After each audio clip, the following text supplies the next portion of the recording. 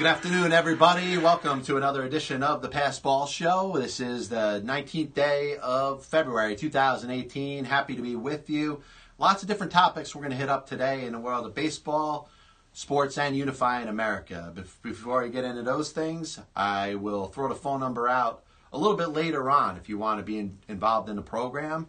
But I'm happy to be joined right now by a man that pitched 11 seasons in the major leagues for the Minnesota Twins and a handful of other teams, and that's Mike Trombley. Mike, this is John Pielli over in New Jersey. I appreciate you having a couple minutes.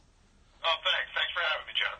And Mike, first thing I want to ask you, going back to your days as a kid, talk a little bit about your involvement in the world of sports and what got you into baseball as a kid.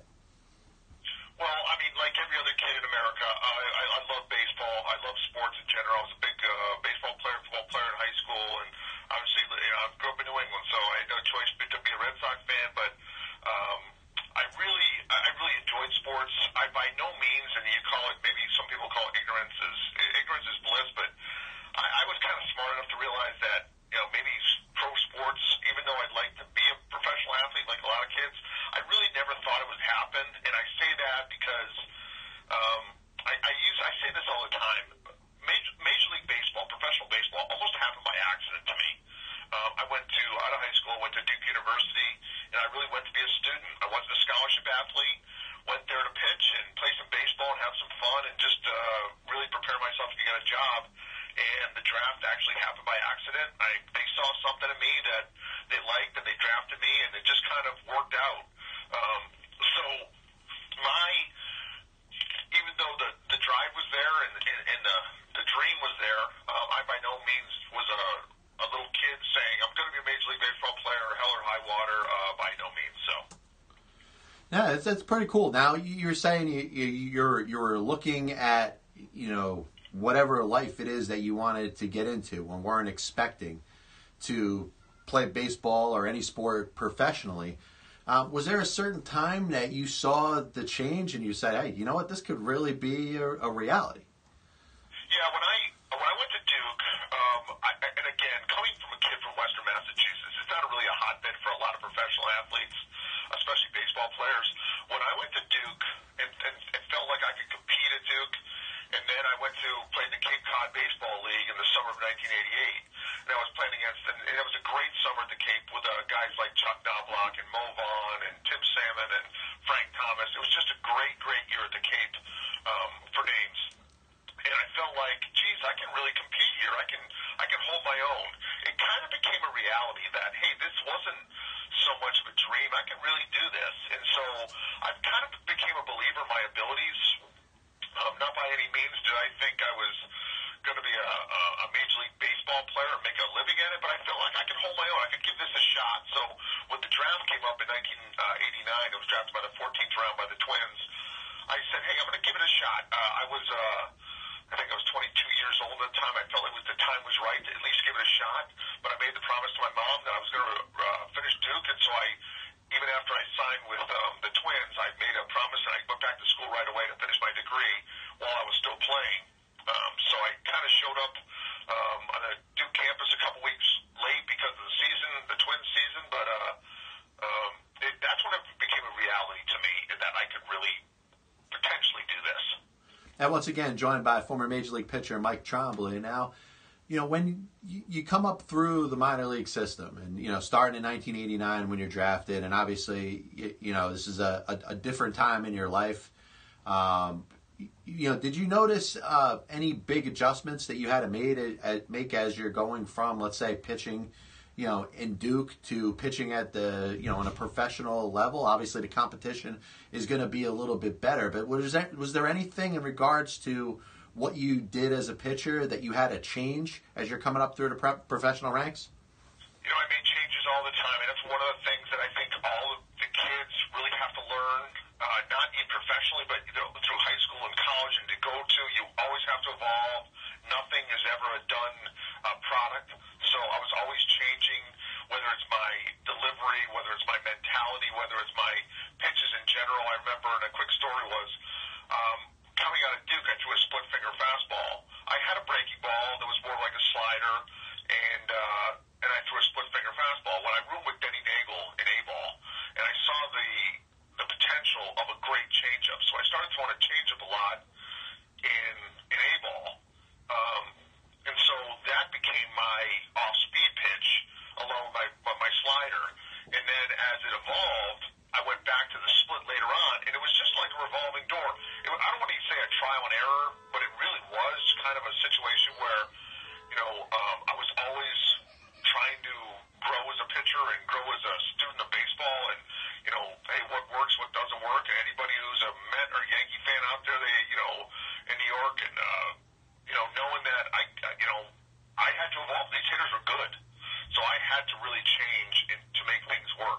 not blessed with a 95-mile-an-hour fastball, so I really had to do my best to,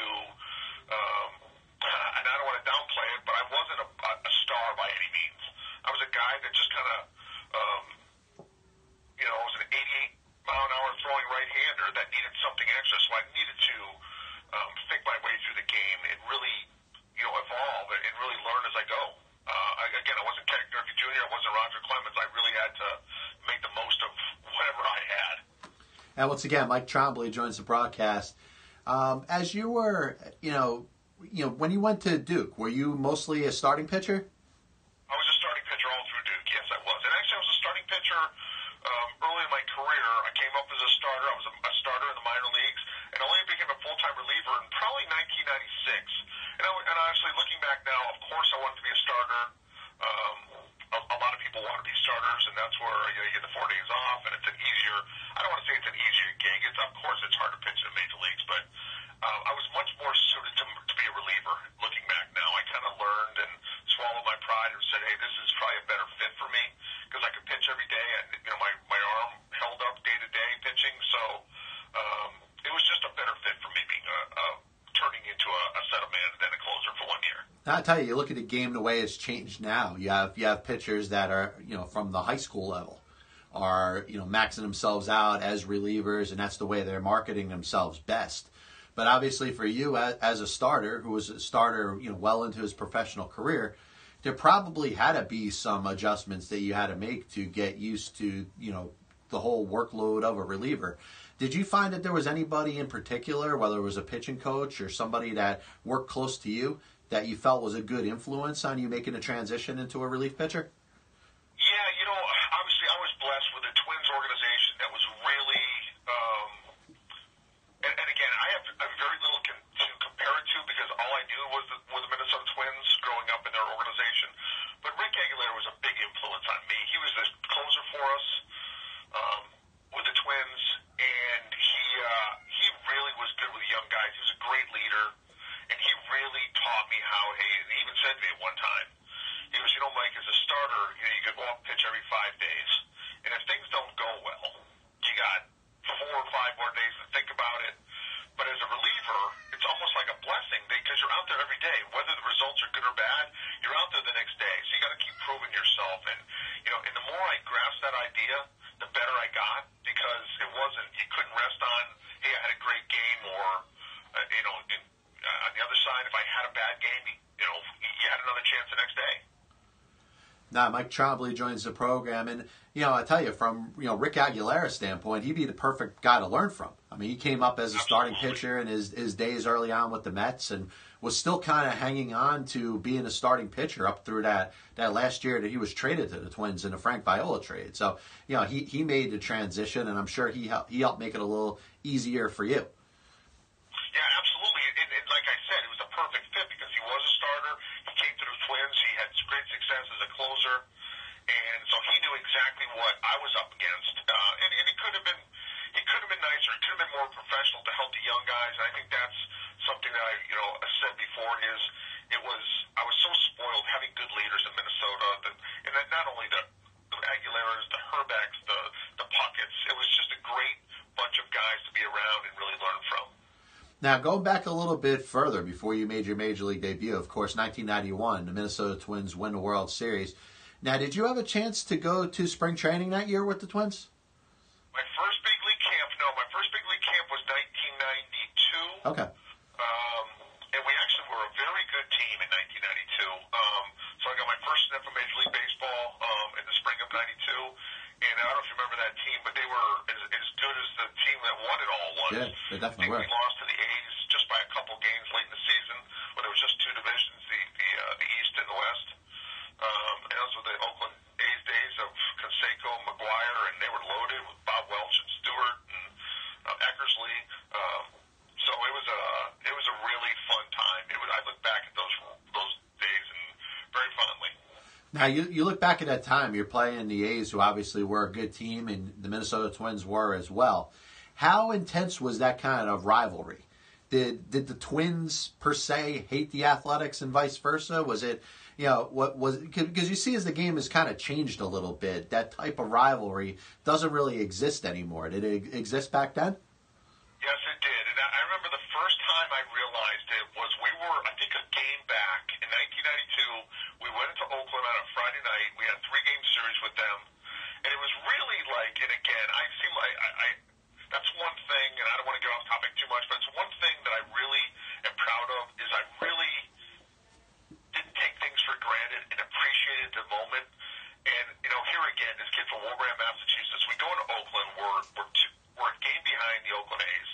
And their lineup was as solid as can be. Ricky Henderson and Carney Lansford and McGuire, Canseco, all these guys, and Dave Henderson. And so one game up, I think their starters, and I could be wrong, but I think they were Darling and Stewart and Welch those games, and Eckerson closing. And I remember thinking to myself, wow, this is what the big leagues is all about. We had a really good rivalry with those guys. There was no, I shouldn't say it was a fighting rivalry, but it was a very bitter rivalry that, hey, they knew we were good. We knew they were the same way they were good. So it was a really fun time. I remember thinking that, hey, this is what the big leagues is all about right here. Yeah, no question about it. Once again, joined by longtime Major League pitcher Mike Trombley.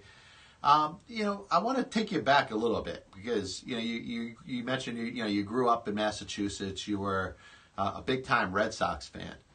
As far back as you can remember, following the Red Sox, if you can paint a little picture of the scenery that's going on around what year it is, who are your favorite players growing up. What was it about the Red Sox that kind of got you behind them and supporting them as a kid? Well, just like I'm sure the Yankee fans and Mets fans are out there saying, I mean, us here in New England, we drink the Kool-Aid. We're Patriots, we're Red Sox and stuff like that. But I remember growing up, and I think I was born in 1967. 1975 was really the first season that I really followed baseball really closely. And that was no question. I was a Carlton Fisk, Dwight Evans, Jim Rice, Freddie Land, Yastrzemski fan. I had posters all in my room. I had every baseball card. I just, they were idols to me. And so I remember those days really fondly of really following the Red Sox and really thinking about, hey, how cool would that be?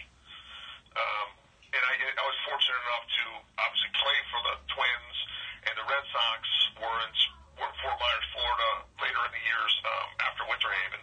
So they came to Fort Myers, ended up living right across the street from Dwight Evans, and all I do is wear him out. Hey, what was this guy like? What was that guy like? And it was kind of fun.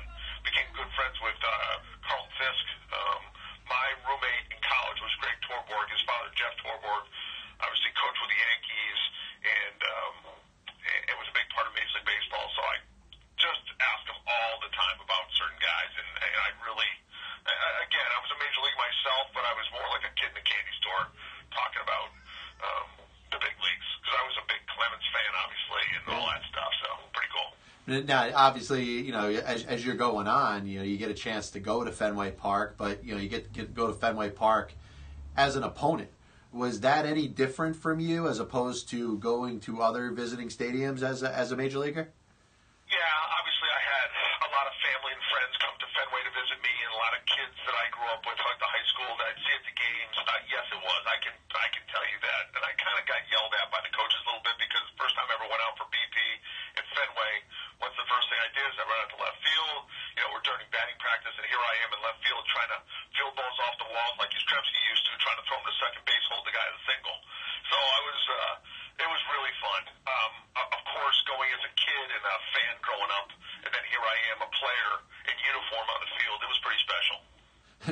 I'm thinking of the movie Fever Pitch with Jimmy Fallon, and he's got that scene at the end where his girlfriend ends up going onto the field, and the only thing that he could think about is, how's the grass? All excited that she got to touch the grass at Fenway Park. That's kind of the scene that's going through my mind now.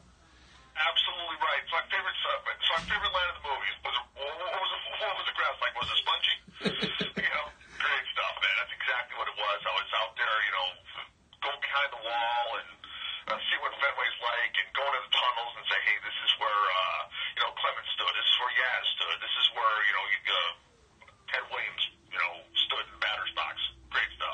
Yeah, I tell you, you look back at the history of Fenway Park, and obviously to grow up near a stadium that's such so iconic, and to go back as far as it did. I mean, even in the days of Babe Ruth, but of course, like you mentioned, Ted Williams played there, Yaz played there, all these other greats and immortals to the game, played on the same field as you. I mean, that's pretty damn special. Oh, absolutely. And you know something, and I want to stress this to every kid out there: is never take for granted what's going on. Appreciate what you're doing. I remember being old Detroit, thinking, man, Ty Cobb walked down here. When I was at Yankee Stadium, it was Old Timers Day, and I got a chance to meet Mickey Mantle and Joe DiMaggio, and how special was that? And again, John, I think we share the love of baseball history, and I'm a big fan of it, and I'm a big fan of keeping integrity of the game and respecting the game. And it's such a wonderful game, and it's about the fans, and we can't forget that. And without the fans, baseball's nothing. And I was a fan then and before, and I was a fan after I played, and it's such a special game. I love it.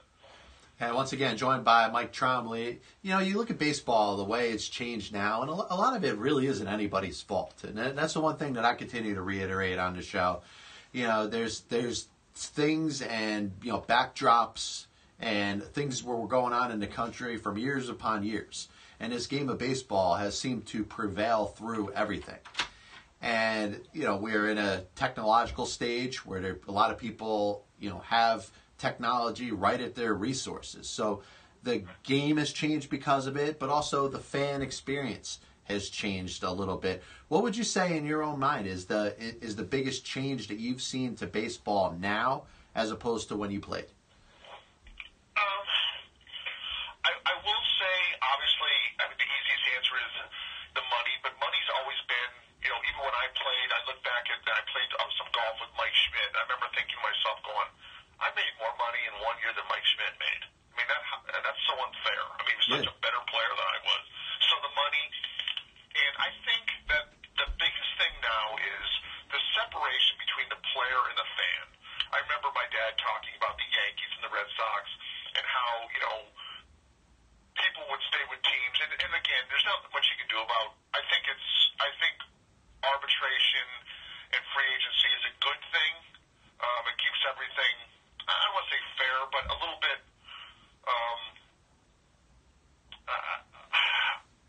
fairer for the average player to have a little freedom to go a place and make more money and just like any kind of job. But I think the separation between the fans and the players, players don't play in the same town for many, many years like they used to. So I don't think people get to be as close to the players as they did in the past.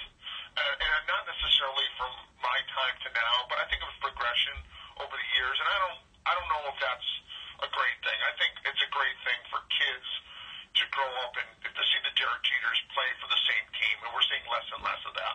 No, it's so true. And I tell you, there's a lot of different things that are involved in that. I mean, free agency allows for the players to earn more, which is good for them. But because of that, it just opens up a lot more competition for player services. And obviously, owners are always going to want it no matter where the game goes. And we're seeing it, with the free agent class that's going on. Our owners are trying to curtail spending and drive down player salaries the best way they can. I did want to ask you a question about arbitration. Now, did you ever have to go through an arbitration process at any time of your career? I did. I didn't go to arbitration, but I went through the arbitration process. We didn't end up going, but I did in 1999 file for arbitration with the Twins, and I ended up signing before the arbitration date. But it was a tough thing. And then again, you're trying to get as much money as possible. Like I think anybody would say, hey, listen, isn't X amount of money enough? Yeah, but it's not really about that. It's about, hey, how I performed, and this guy's making this amount of money. I deserve this. It's a tough situation, and you hate to use the word greed because I think it does get a little greedy at times with the teams and the players. But I did go through it, and it was a tough situation because here you got the team saying, no, you stink, and you're going, no, I don't. I deserve this. So, lack of a better term, it's an interesting process, but if you kind of keep in mind that, hey, no one's trying to beat anybody up. They're just trying to do what's right for the team, and, both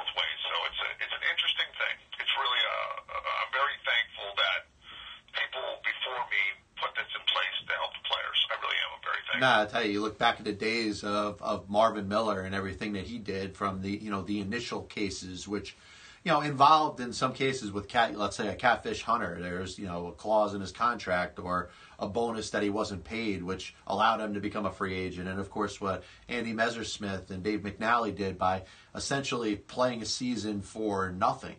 So their option year would allow them to become a free agent. So there are a lot of people to thank for obviously your generation of players, but just as importantly to the players that are playing today. Yes, I agree, and I think we always have to keep in mind that no one's bigger than the game, and respect the game, and it'll be around for a lot longer than any of us. And I think that's why it's been so good over the years. And you can't argue with what the product is. You watch a game, you watch SportsCenter or Major League Baseball Network now, and it's some people might not agree with all the stuff, but it's pretty good product they put out there. It's really exciting. Yeah, it absolutely is. And once again, John Pielli joined by longtime Major League pitcher Mike Trombley. Last thing I want to ask you, in regards to what you've gotten involved with financial planning. I know you mentioned, that was something you kind of went to school for. It was something you were planning on doing. Talk a little bit about your business now, and if anybody's looking to get involved, the best way to contact you. Well, and I say this, I was going to be a financial planner long before I was going to be a Major League Baseball player. I went to Duke University as a student, not as a kid with a scholarship. I wanted to play Major League Baseball, but I was a little bit smart enough to realize that a guy who throws 88 miles an hour might not have a long, prosperous Major League career. So I went to school, met my wife at Duke University. I'm thankful that I was born into a family that education was a big thing. Education is going to last a lifetime. And so I became a financial advisor, took over my dad's company in 2009, and we're based out of Western Massachusetts. Trombley Associates is, again, we've been around since over 50 years in this company. And you hear a lot of horror stories, and what I'm going to tell people is just get somebody you trust, whether it's Mike Trombley or anybody else. You can call me anytime. Most of the stuff that we talk about is friendships and getting relationships with people. Again, you hear horror stories. I can say this, and I say this to every one of my clients. It's your money. You worked hard for your money. I work for you. We work together, putting together a plan, and it's all about getting ready for retirement, enjoying retirement. People work all their lives to save money and to have some fun, and we're only on this earth one time. Let's try to enjoy it together. So again, anybody wants to call me, TrombleyAssociates.com is our website. Call us, and we can help out a lot of people. I actually help some Major League Baseball players, and I would love to help you. Mike, I really appreciate you having the time. It was great getting a chance to chat with you, and hope to have you on the program sometime soon. John, thank you very much. I'll be on anytime you want me to. Hey, thanks a lot. And that was Mike Trombley, longtime Major League pitcher with the Twins in the early part of the 90s.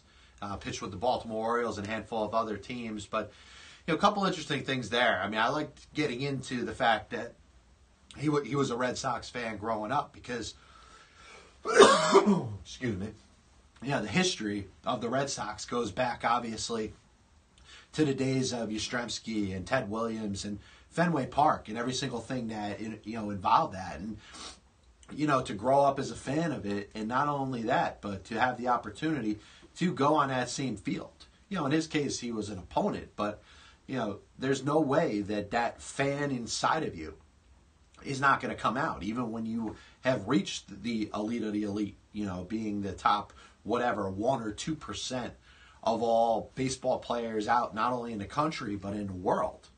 That fan inside you still exists. And, it's great that he was able to share stuff like that, he still kind of thought of, what it was like to be a fan, and the fact that he was on that field that still, Dwight Evans and Jim Rice and, all the players that, Carlton Fisk, the guys that he looked up admiring as a kid, he's able to be on that same field. Once again, John Pielli with you, and apologize for going over the halfway point, having the cuckoo clock going during the interview, but something we try not to do, but Mike was providing a lot of really good content there, and hope to get him on the show again in the future. Once again, the number, if you want to be involved, is 732-364-3598. That's 732-364-3598. A couple different things that I want to touch on today. Want to talk a little bit about the Mets and David Wright. David spoke to the media on Saturday. And the one thing you can always admire about him, no matter what is going on, no matter what the backdrop is of what he's dealing with in regards to his injuries, what his prognosis is of, whether he knows or has an idea at all whether he's going to get back on the field, or if he does, when he's going to get back on the field. Anything that's going on, he's still willing to stand there and take as many questions as any reporter that's there has to ask to him. And, he is the epitome of what a professional is. And he handles it with respect and dignity. And he didn't really give you a whole lot. And I think a lot of it had to do with the fact that I don't think he really knows what his future is. I don't think he knows exactly when he feels like he's going to be able to get on the field again. They say he's resumed baseball activities. Well, you ask yourself, what is baseball activities? Is it running? Is it swinging a bat? Is it throwing a baseball around? It's a very vague statement. It could mean any one of a number of different things. But I do think we've hit a certain point. And David, of course, has 3 years left on his contract with the New York Mets. But, you were getting to a point where I think even the Mets are starting to get the sense that David may not be coming back. And the reason that I say that is if you look at the Mets offseason, the way it was set up from a spending standpoint in regards to the amount of money they had allocated towards their payroll, it was expected that they were not under the assumption that they were going to be able to go above where their payroll was at last year. In fact, the initial reports were that the Mets were expecting to be maybe about $10 million less in payroll than when they were at the start of last season. So as the offseason goes on, obviously nobody expected free agency to go as slow as it has this year.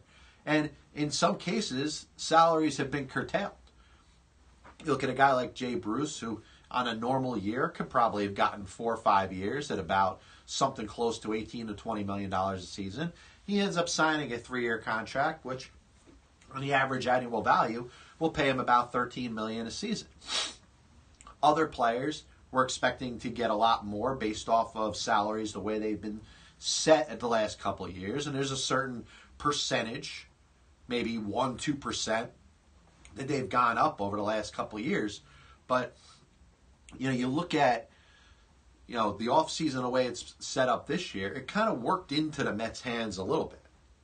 The Mets, who were expecting to not spend that much money or get themselves past a certain level in $140, maybe $145 million range, all of a sudden we're able to take a couple different chances.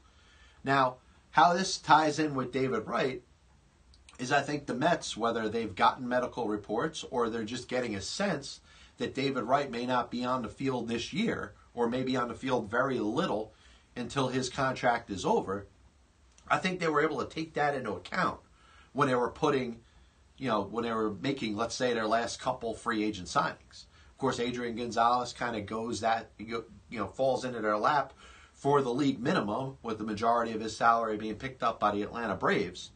But, if you look at the Jason Vargas signing, if you look at the Todd Frazier signing, perhaps if they're expecting David Wright to come back and be able to contribute at all in the 2018 season, the Mets may not have made those signings. Certainly the Frazier signing, because Wright plays the same position. So if David Wright, or if the Mets were expecting a lot out of David Wright or him to be in a lineup anywhere close to opening day, they wouldn't have signed Todd Frazier. And I think because the Mets are being compensated for their insurance policy that they have on his $20 million contract, that they're getting 75% of that back if David Wright doesn't play, that allowed them to sign Jason Vargas as well.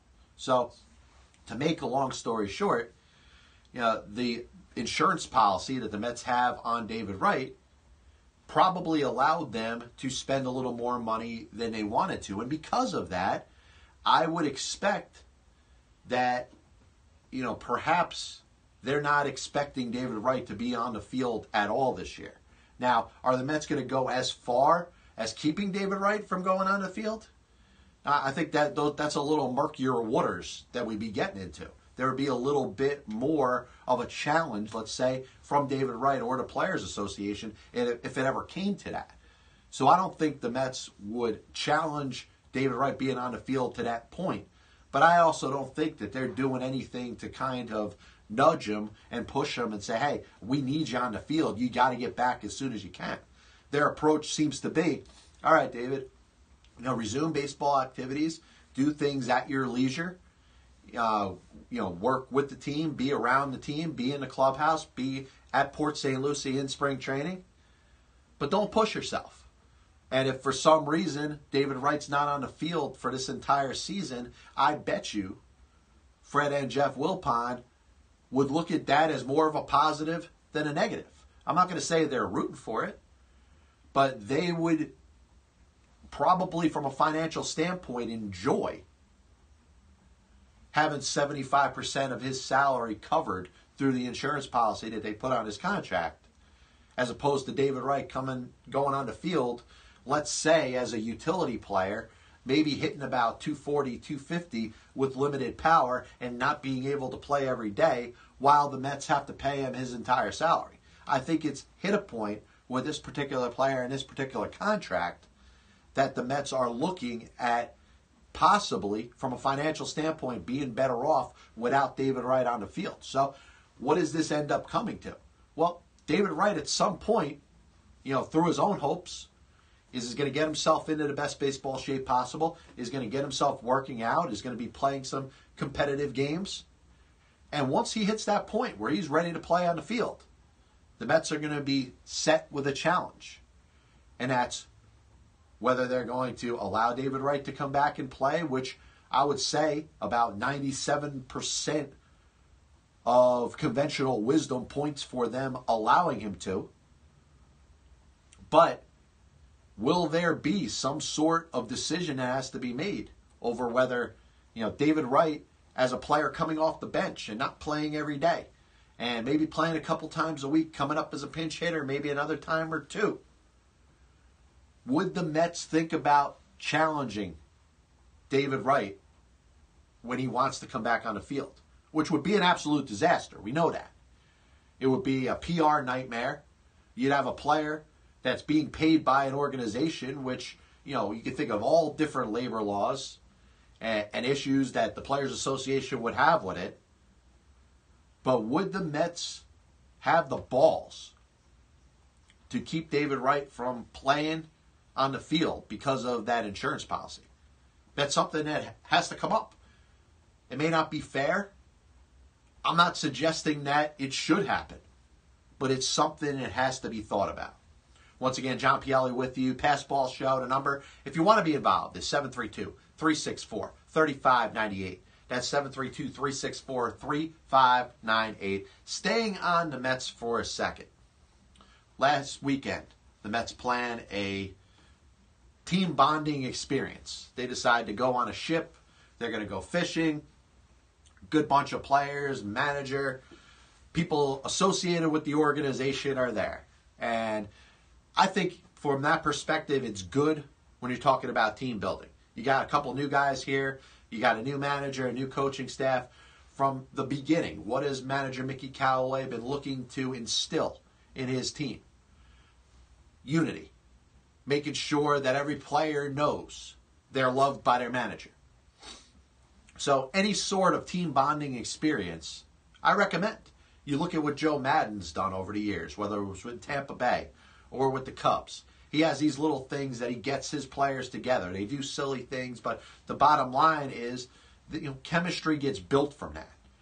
And I think one of the most important things in baseball that you look at teams that end up having success is there is some chemistry that's built. Chemistry needs to be there when things aren't going right. You could have a bad game. You could have a bad couple weeks.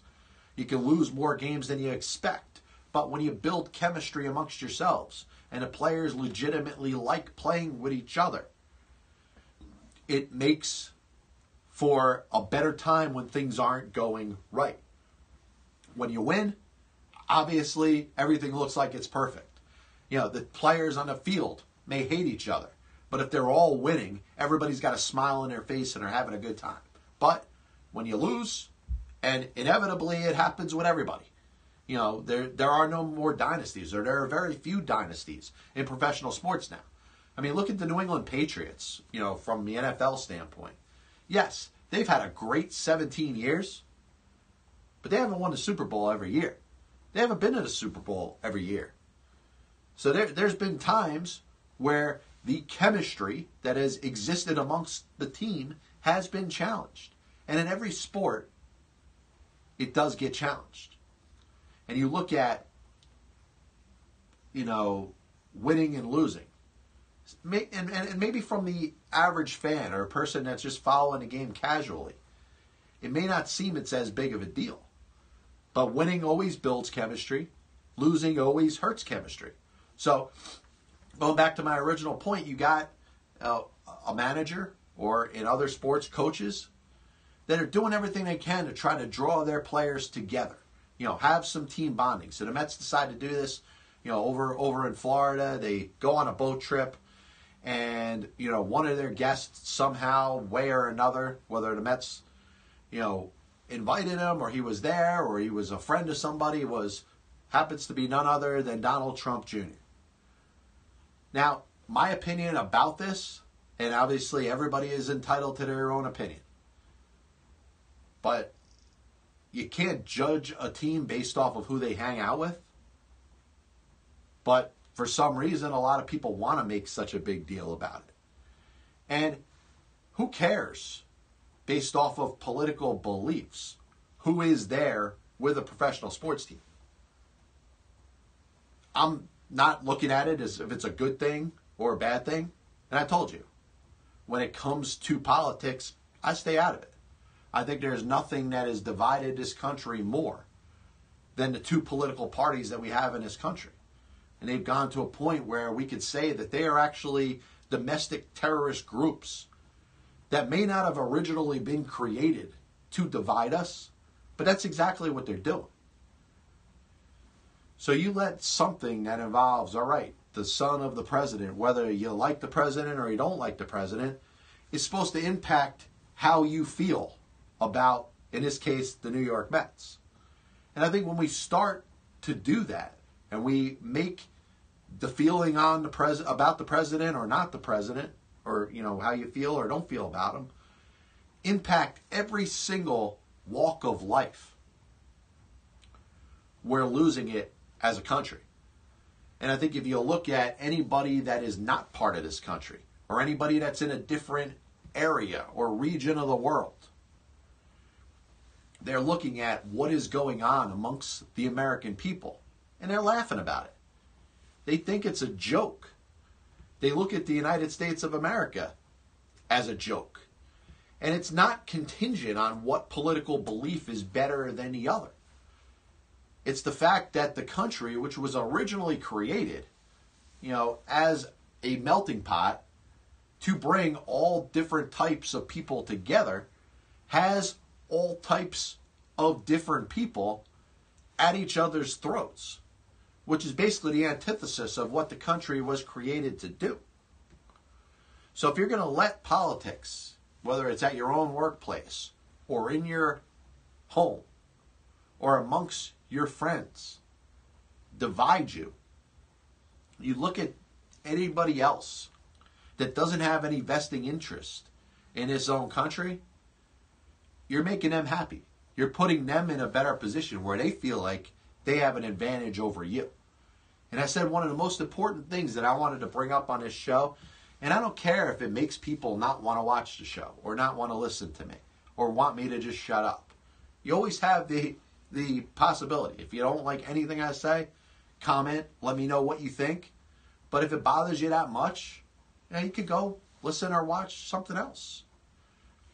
I love the interaction. I'd like to have the back and forth with people that don't agree.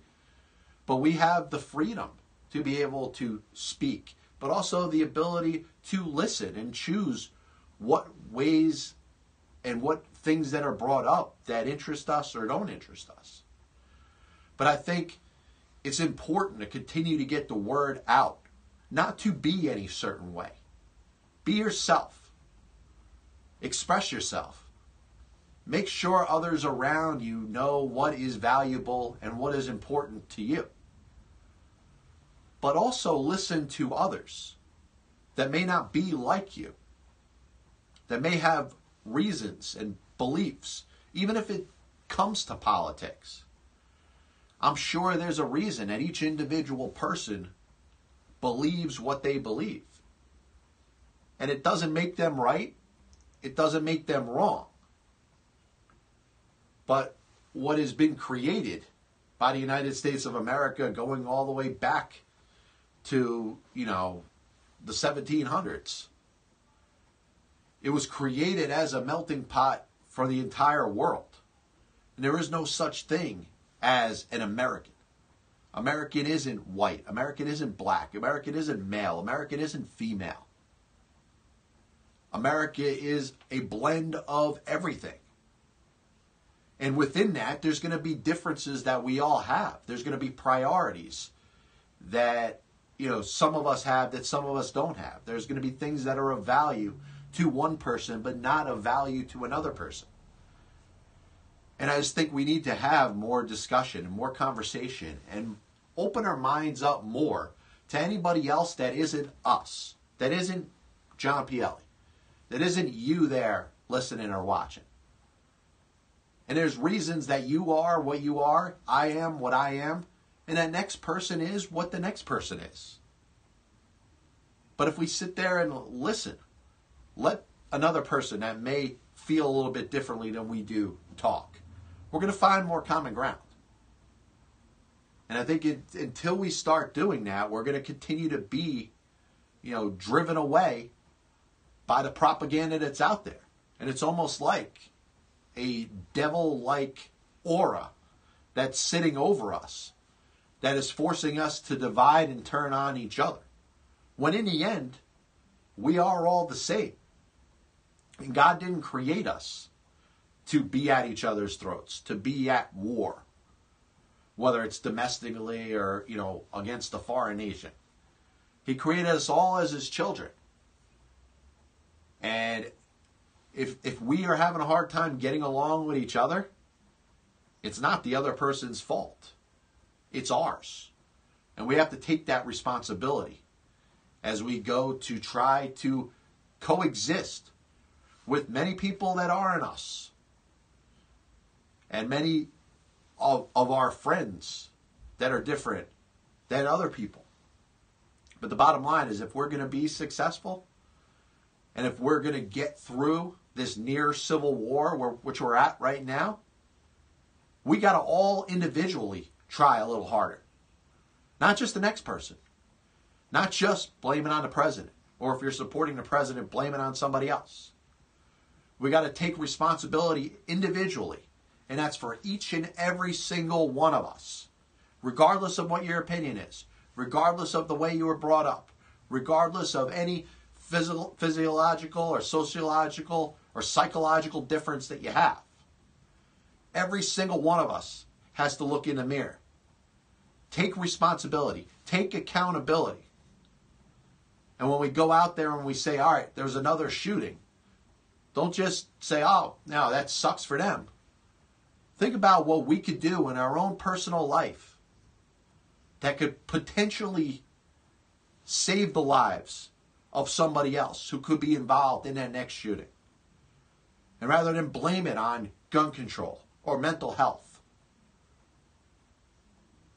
take a little time to be around those that are close to us.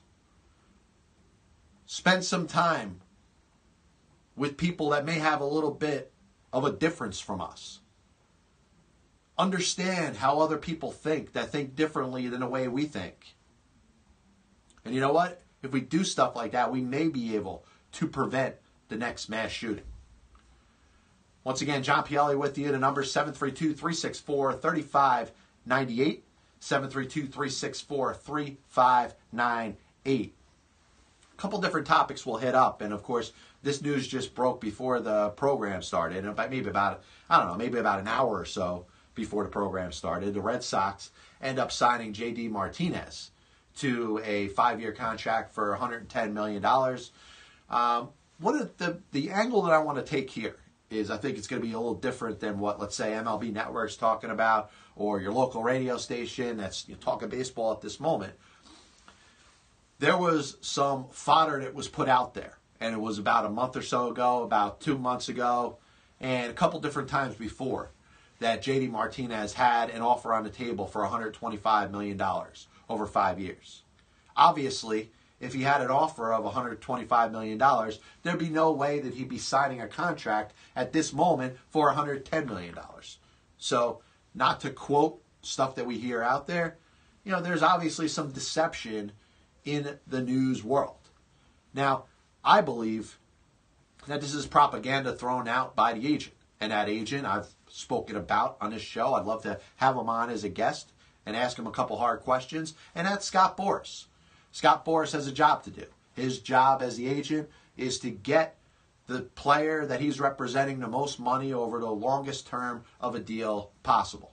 Not only that, but by getting his players the most money and the longest term contract that he possibly can, he's going to set the market to make sure that the next player that he's representing that fits the same description and the same qualifications and the same track record as the player he's representing now can get a better contract than the player that's signing right now. Well, what has happened in baseball? Owners have been curtailing their spending. There's been a handful of teams that have decided that they don't want to compete in 2018. They want to rebuild. Because of that, they don't need to spend the money on players that are worth what they're worth right now. So Scott Boras has got a job to do. Scott Boras has to get the best contract for the players that he's representing. If he doesn't, well, the players are going to get tired of Scott Boras as an agent. They're going to move on to somebody else. His agency, his empire that he's built over the last several years is going to gradually break down. He doesn't want to do that. So what he's got to do is he's got to throw a couple things out there. He was known about 15, 20 years ago for throwing the quote-unquote mystery team in there. There's a couple teams that are going back and forth on a certain player, and he says, hey, there's a mystery team involved. They want to pay this, which in some cases allowed the players that he was representing to get bigger contracts than they were going to get in the first place. Well, in technology, the way we have it now, the fact that there's so many people working very hard behind the scenes to get data, to get information, to speak with people that are close to both the players, the agents, and the organizations. Reporting is a lot better, especially when it comes to reporting potential free agent signings now, because there's so many more people that are in there doing the dirty work. So Scott Boras has to do everything he possibly can to drive the prices up. I would bet you that 5-year, $125 million contract offer for JD Martinez was a complete and utter lie. He threw that out there with the thought that any team that was competing with the Boston Red Sox would know that that's what they have to start with if they're looking to sign a player. Remember, Eric Hosmer, another Boras client, had 2 offers that were thrown out there at about $147 million and $140 million from the Royals and the Padres, respectively. Well, he signs a deal with the San Diego Padres for less than $140 million over 8 years, as opposed to 7 years, which was rumored to be already offered to him. So my answer to that is pretty much Scott Boras is making up prices that are down from what he was expecting. He was expecting both players to be in the neighborhood of about $200 million when their contracts were signed, sealed, and delivered. But he's got to drive the price up the best way he can. And right now, he's caught, at the very least, in a little bit of a deception. Was it an outright lie? Maybe. But at the very least, he deceived the teams that are looking to sign the player. And in some cases, he deceived even the players that he was representing. JD Martinez did not sign a contract, or will not sign a contract, that's going to guarantee him $125 million over 5 years. Now understand, in a landscape of money, it's still a lot of money. But the agent deceived not only the teams, not only the competing teams, but he deceived the player. because he's got two top players that he's representing in this free agent class that ended up getting and signing deals that were less than the information that he was reporting out there that teams were offering his players. What is this going to do for the landscape of free agency? Well, at some point, teams are going to have to call Scott Boras's bluff. And the Red Sox had to at this point. The Red Sox understood that J.D. Martinez was not being courted by any other teams. In fact, what we find out now, really the only team that was in the running for a potential J.D. Martinez was the Arizona Diamondbacks, and they were looking for a much shorter term deal. They may have been offering, or may be willing to offer, a little more on an average annual value, but they probably weren't looking to go any more than 2 or 3 years. So Scott Boras has to, for his player, go with the longest term contract, and even if it meant that it wasn't going to be as lucrative per year.